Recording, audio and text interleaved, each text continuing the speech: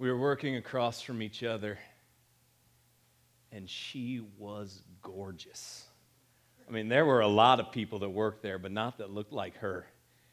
And I was looking at her, and then our eyes met, and our eyes weren't supposed to meet because I was not ready for our eyes to meet. And guys, for those of you who are single and you're looking for a relationship, there's a very fine line when your eyes meet between having a conversation and being a creeper, and so you better be armed with something. Listen, this is just Uncle Brian helping you out in life, all right? You better be armed with something to say, because if you just stand there like, you're a creeper and your chance is gone. I was like, I like your shirt. I'd look for excuses to go talk to her, make small talk. And then I got to know her a little bit. And there are a lot of pretty girls out there, but this one, she was really nice to people in a service business. And if you've ever worked in a service industry, you understand that sometimes that's easy and sometimes that's really challenging to be nice to everybody. But she was. She was nice to everybody. And she had a smile that lit up the room. And then I found out that she loved Jesus. And I was like, this is it. So I walked over one day. And I said, I think you're gorgeous. But you're also really nice. You have a beautiful smile, and I've heard you love Jesus, and that's not a combination you find all the time. So I'd really love to take you to dinner sometime. And she looked at me and said, no.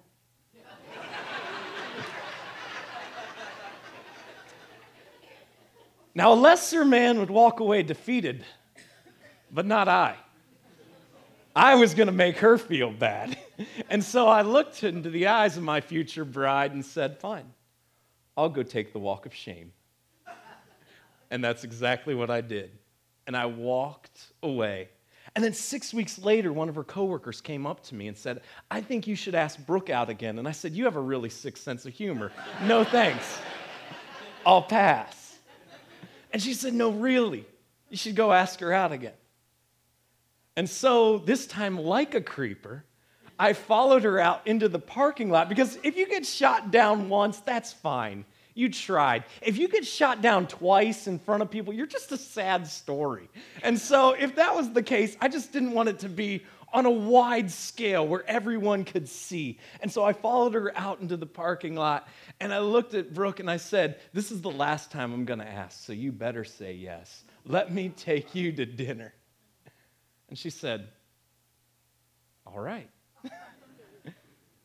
That was 10 years ago, and here we are now. You know, there's certain moments in life that change the course of your life. Sometimes you know those moments are coming. A wedding, you have time to prepare for that. A graduation, you have years looking forward to this date, and you know those events are coming. Sometimes moments change your life that you have no idea are coming. In an instant, everything can change. In a car accident, or you go to a doctor and all of a sudden you're diagnosed with something, and it's very sudden. Certain moments change everything in our lives, and certain moments change not just our lives, but they change the trajectory of others' lives as well as our own.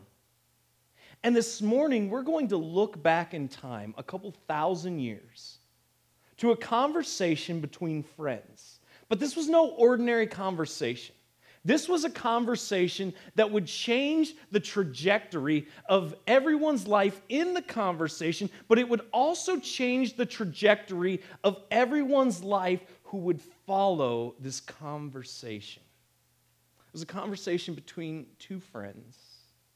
One is Jesus, and one is Peter, one of his closest friends. And so this morning, we're going to look at this conversation. If you have your Bible apps, you can follow along on your phones or tablets, or if you have your Bibles with us, we're going to be looking at Matthew chapter 16. We're going to start this morning in verse 13. If you don't, the verses are on the screens right there. As we look at this conversation between Peter in Jesus, and what we're going to see are a couple things. The first thing we're going to see is a universal question that's not just asked of Peter, not just asked of Jesus' other friends, his disciples, but is asked and must be answered by every single one of us. It doesn't matter where you line up in terms of spirituality. It doesn't matter what your beliefs are. It doesn't matter what your background is. It doesn't matter what your spouse answers. It doesn't matter what your kids answer. It doesn't matter what your parents answer. Every single one of us will be asked this question, and an answer is demanded of all of us. And this is what we find. Now, when Jesus came into the district of Caesarea Philippi, he asked his disciples, "Who do people say that the Son of Man is?" So Jesus has just done some incredible things. He's been doing miracles. He's healed people. And there are people from a religious background who aren't excited at all about what Jesus is doing because Jesus' ministry looks different than they think it should look. People aren't prepared for this. They weren't ready. And so Jesus hears all the chatter. He knows what's going on. He understands that people have different perspectives of him, and he's trying to see what his disciples feel. But understand this question that he asked his disciples, "And who do people say that the Son of Man is the most important question that you will ever have to answer. It is more important than who you'll marry. It's more important than what you'll do for a living. This is the single most important question you will ever have to answer. And an answer is demanded of you even if you don't realize or understand that fact." And so his disciples answered, and they said, "Well, some say John the Baptist, and others, they say Elijah, and others Jeremiah, or one of the prophets." They're having flashbacks to when they were in grade school and they were asked a math question and they did not have the answer. The teacher, she's drawn on, it used to be a chalkboard, now it's a smart board. They don't even have to write anymore. She's just typing on her device. And then she turns around and the whole class is just gazed over what she's talking about. They're all staring out the window because they don't have a clue anymore. And all of a sudden, your daydreaming is stopped instantaneously when she asks you, out of everyone in the class, what the answer is. And so what do? You hedge your bets. And that's exactly what the disciples did here. They try to answer. There's this nervousness. Like Jesus he wants an answer from them. He's demanding an answer from them. So they've got that nervousness. And then they offer a politically correct answer. Well, other people, they say you're John the Baptist. And other people, Elijah. And other people, Jeremiah. Other people say you're a prophet. That's what we're hearing. You asked, who do people say? So that's what we're hearing. There you go. Here's the thing. Jesus isn't concerned about others. He's concerned about them. Jesus isn't concerned about others. He's concerned about you. This is what's one of the things that is so incredible about God, is that he is concerned about us individually. And Jesus said to them, "What about you? Not what does everybody else say. What about you? Who do you say that I am?"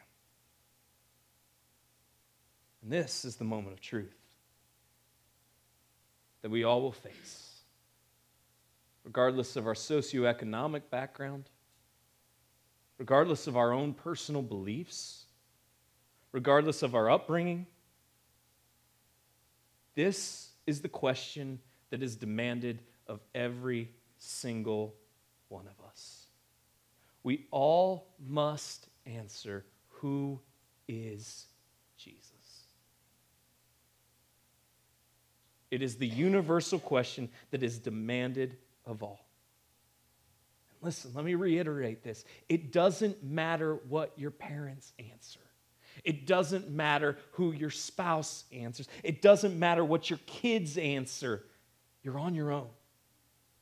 and an answer you must give. This is the question that is demanded of you as it is me. Who is Jesus? And Simon Peter replied, "You are the Christ, the Son of the living God."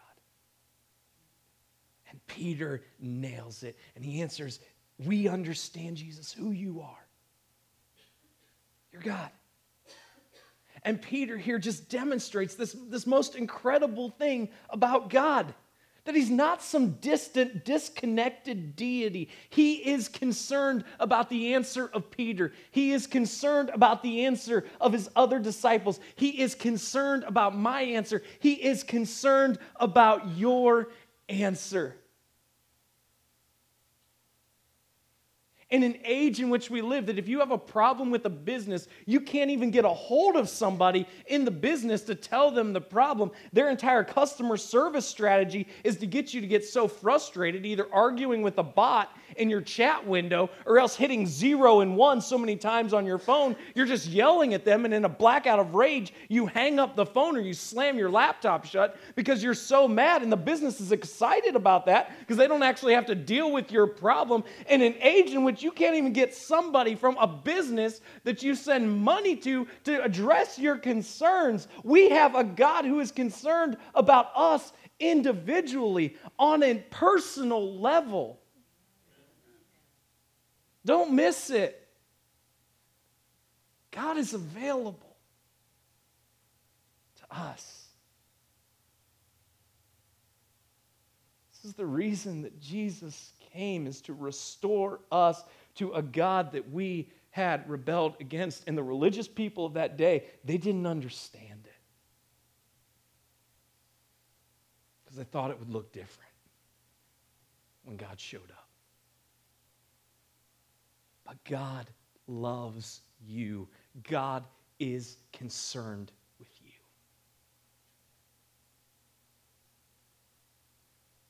And Jesus answered him, "Blessed are you, Simon Bar-Jonah, for flesh and blood has not revealed this to you, but my Father who's in heaven. And I tell you, you are Peter, and on this rock I will build my church, and the gates of hell shall not prevail against it." Jesus is so excited by this answer that he pulls out Peter's full name, right? Remember when you're a kid? You know you're getting your full name under 2 occasions. Number 1, you have ticked your mother off. Like she is Christian cussing at you, all right? She's making up new combinations of words. You don't even know what they mean, but you don't want to stick around to find out because you have just seen rage like you have never seen before. And there's like little spittle that's flying out of her mouth. And what always fascinated me as a child was I would see this often from my mother. She's a lovely, God-fearing woman, but I would drive that woman crazy sometimes. And she would just be like, "Brian Todd Pursley, get in your room." The phone would ring. "Hello?"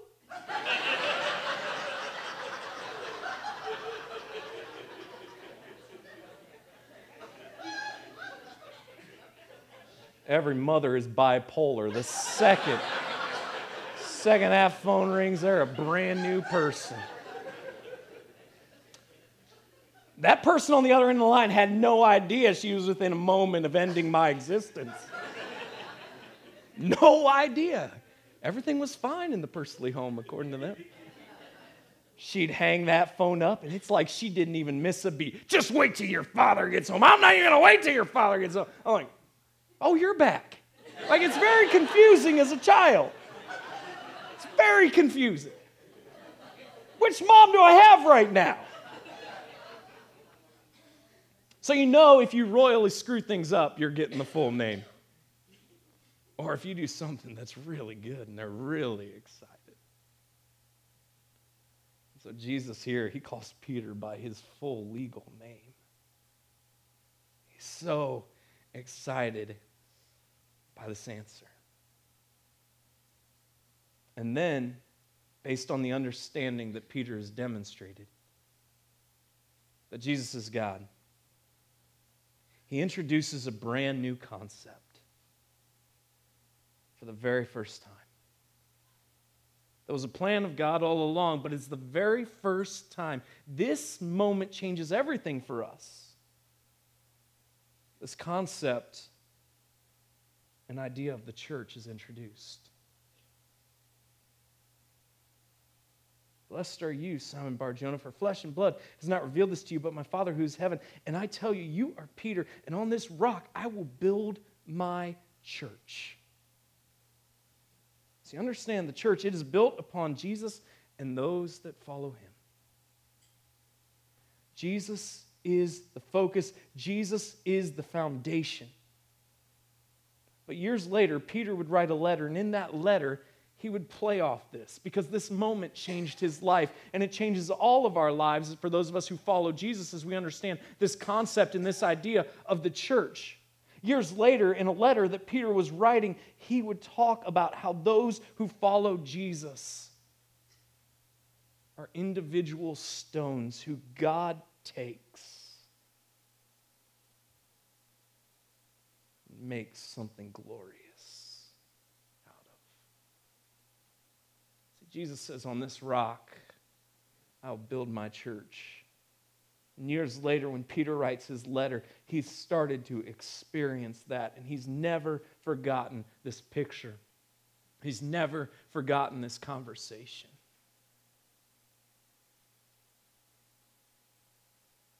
And hell, the gates of hell, will not prevail against it. Hell will not defeat this entity. Hell will not be victorious.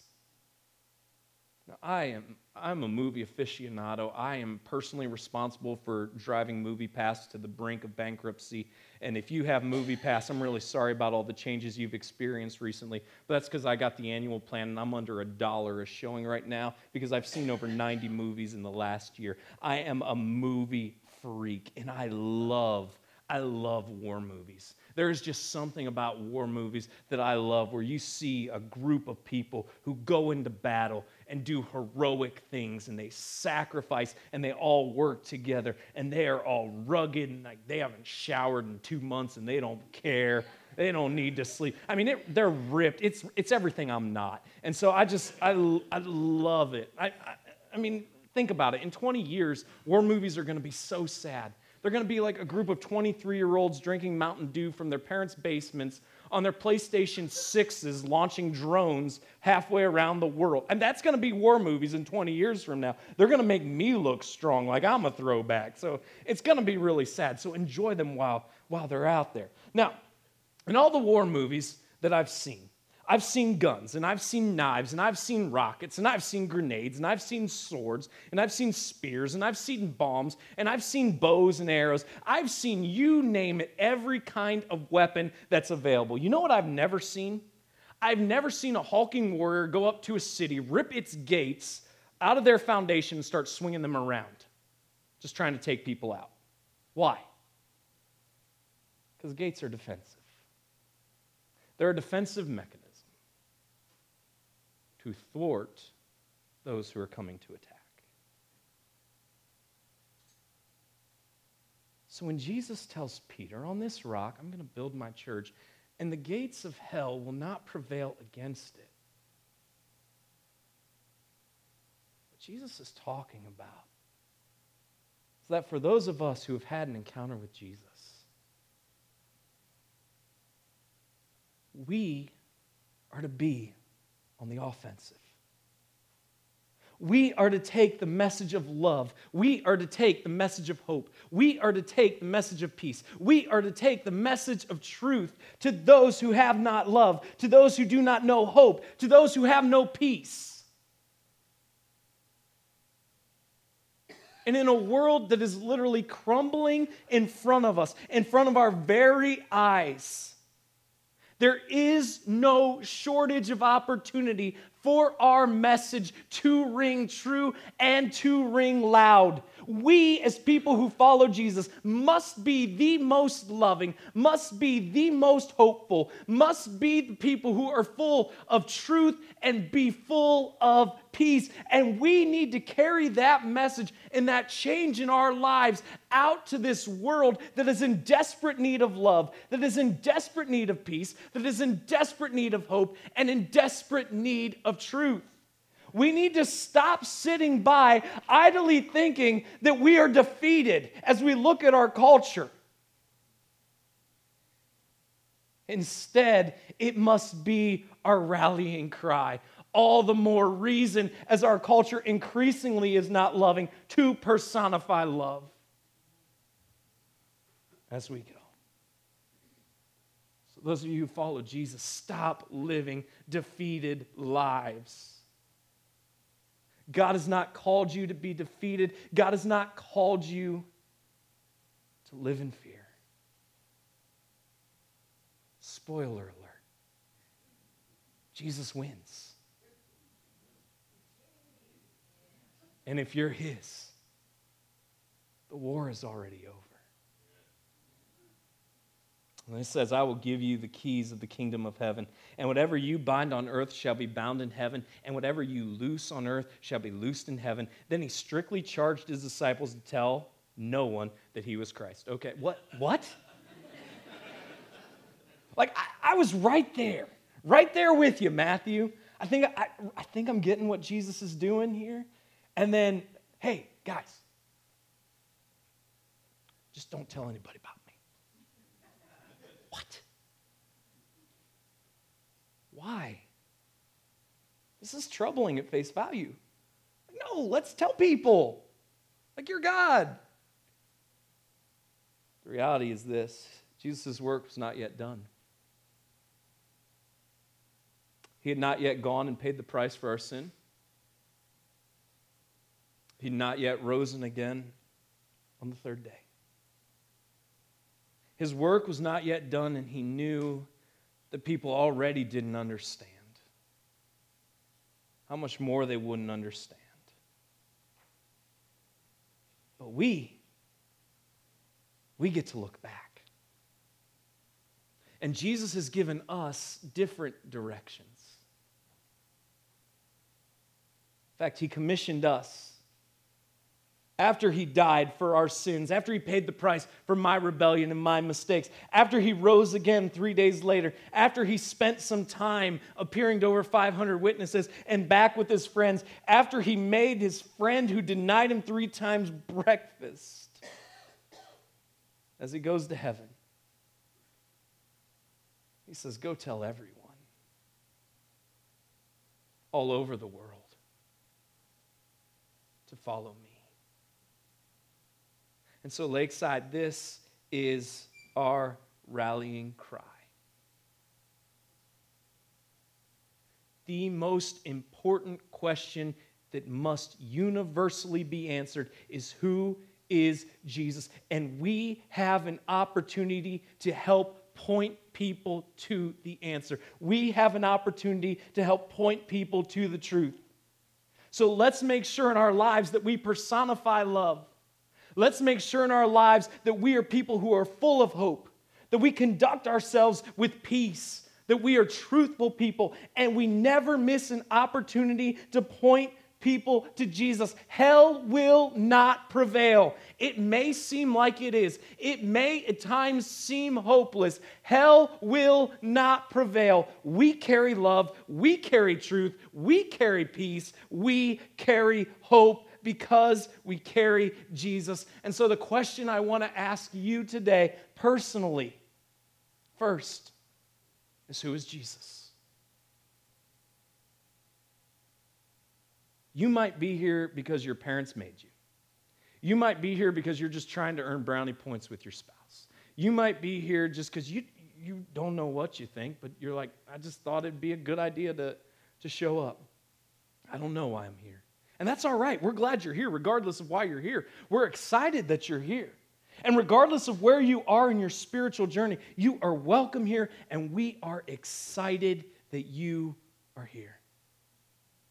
But just understand, whether you realize it or not, whether you like it or not, you will have to answer the question of who is Jesus. It's required of you. Who is Jesus? If you've come to the place like Peter where you have an accurate understanding of who Jesus is, that he is God, that he loves us, that he came so that we could have a relationship with God, and you've made the decision to put your hope and trust in Jesus, to pay the price for the mistakes that you've made, and you're counting on him, then I have another question for you.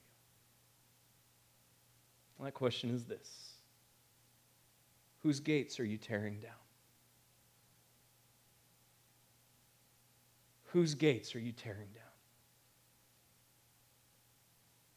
Now, I understand that this can be intimidating. I understand that you can freak yourself out and think, I'm not a theologian, I'm not a pastor.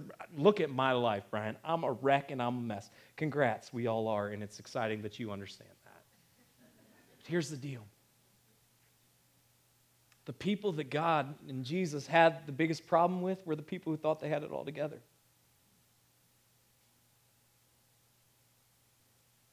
So you want to go tear somebody's gates down? Tell them your story.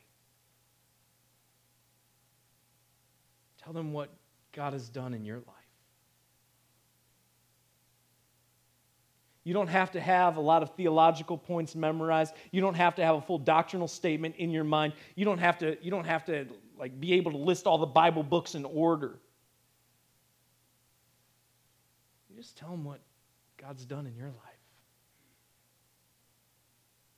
The change that has happened in you. And then you live it out. You be love. You be hope. You be peace. And you be truth. And don't make it harder than it has to be. Don't put the pressure on yourself that you have to have all of this figured out or that your life has to look a certain way. Be honest, be genuine, be real. And point people to Jesus. And it can be as simple as telling your story and as easy as an invitation. Hey, I know you're going through some things right now. I know life's rough. I've been there. This is what I've found. Why not come with me to Lakeside and leverage that as an opportunity to invite someone who needs the truth, who needs hope, who needs peace, and who needs love. This is our challenge. This must be our DNA. It was one moment, one conversation that changed not just Peter's life, but the trajectory and life of every single person who followed Jesus as Jesus unveiled this idea for the very first time. That those who follow him individually are collectively part of something more. And that is the church. And so let's make sure that we individually personify these things so that we can collectively as well. God, I pray that you would help us. Be love. Be peace. Be hope. And be truth. God, I pray for those who are here who don't really know what they think about you, aren't really sure. And God, I thank you that they're here. And I pray, God, in just some very real, tangible way, this week, you would reveal yourself to them. And you would just help them move closer to a conclusion where you change their lives. God, I pray that you would let us each see the opportunities that we have before us with our friends, with our neighbors, with our coworkers. God, that we wouldn't be paralyzed by fear, but we would be eager to personify. And God, that you would change their hearts and you would change their lives. And collectively, God, as Lakeside, that we would point people to you. And so, Lord, I pray right now for the events that are coming up this week, that we would leverage the opportunities that we have to bring people here. And once they come, that they would see the difference in us. Help us be love. Help us be peace. Help us be hope. And point people to you. In your Son, Jesus' name we pray.